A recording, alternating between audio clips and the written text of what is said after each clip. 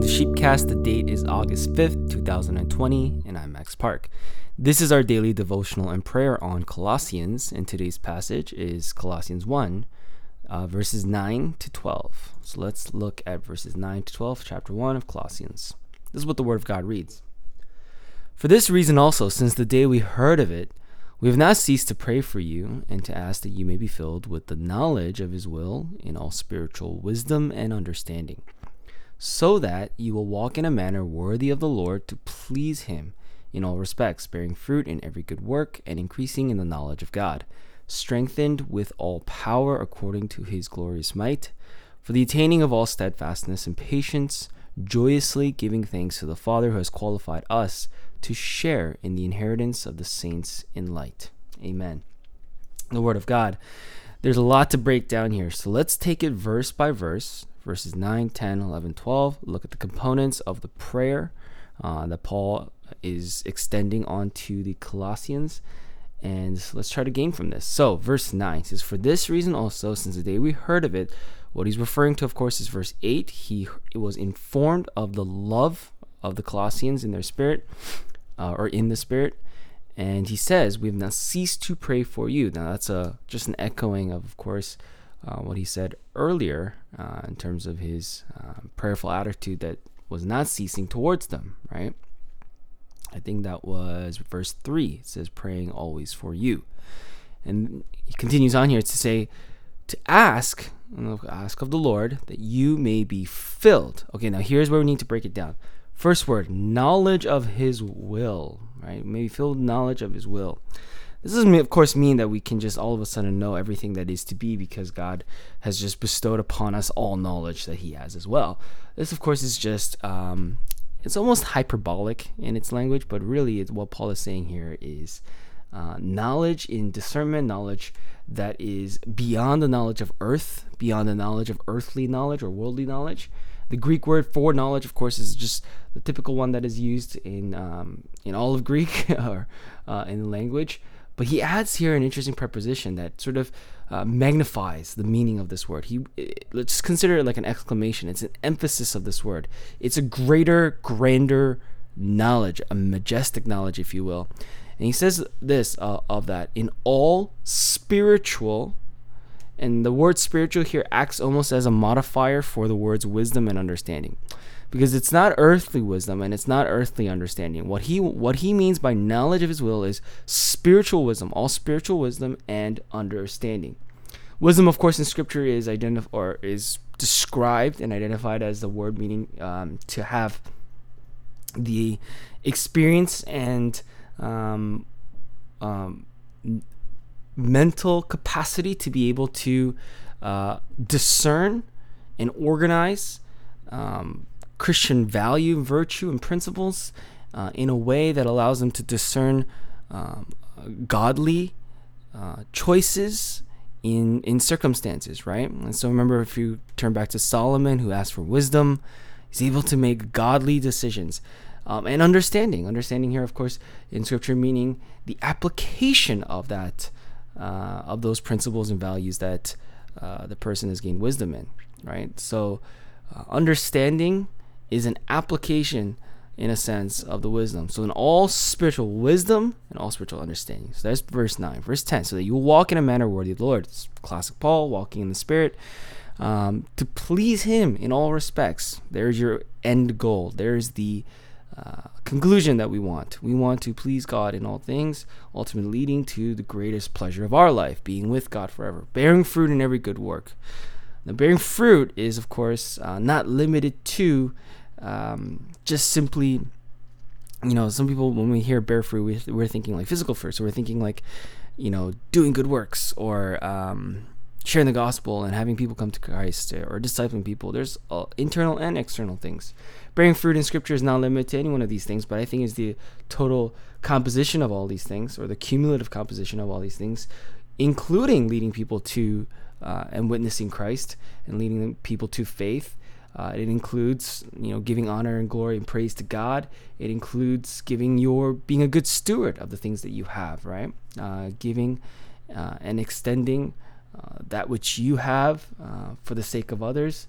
It includes, of course, living a God-oriented or Christ-centered life. It includes the fruits of the Spirit that come from the Holy Spirit Himself. Galatians 5:22-23. You know them as love, joy, peace, patience, kindness, gentleness, goodness. All those things. The 9 fruits of the Holy Spirit listed there. And yeah, that's kind of what we get here, right? That's every good work, increasing of these things, and in the knowledge of God, he says at the end of verse 10.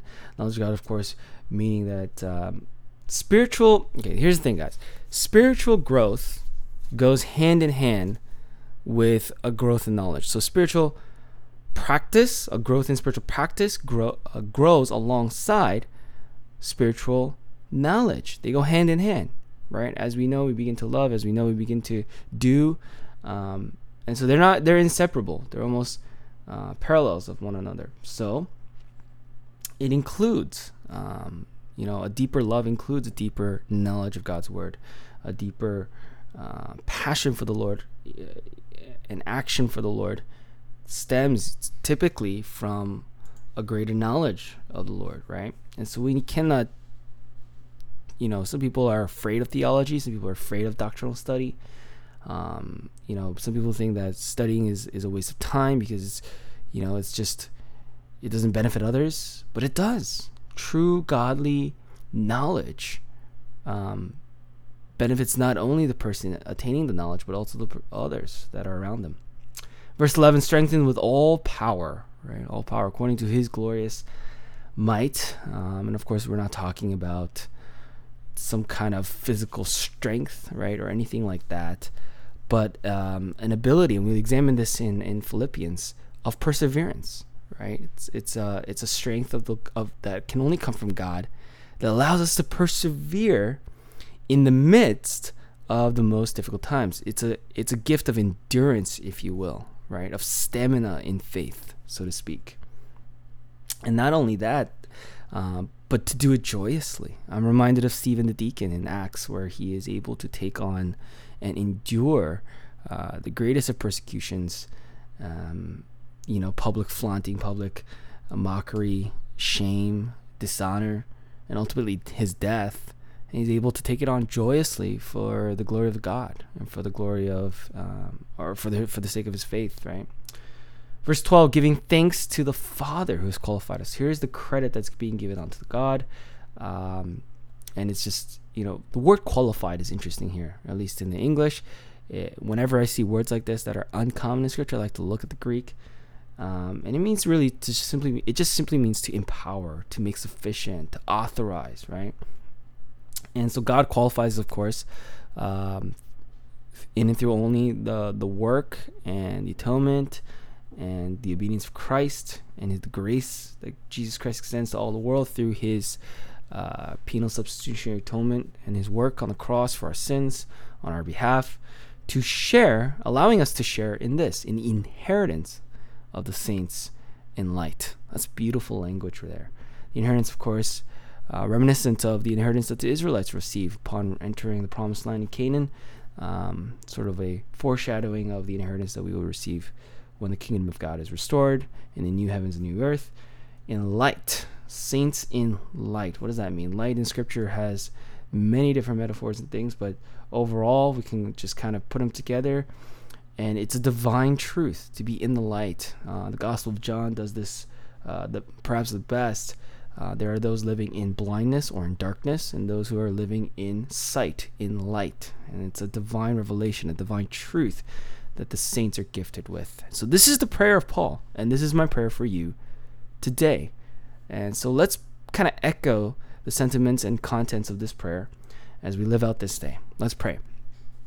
Heavenly Father, we come to you this day asking that we would be filled with the knowledge of your will and all spiritual wisdom and understanding, so that we may walk in a manner worthy of you, to please you in all areas of our life, bearing fruit in all that we do, increasing in the knowledge of you, strengthened with all power according to your might, attaining for steadfastness and patience joyously in our hearts, giving thanks to you in all things, as you've qualified us to share in the inheritance of the saints in light. Pray all this in the name of Jesus Christ.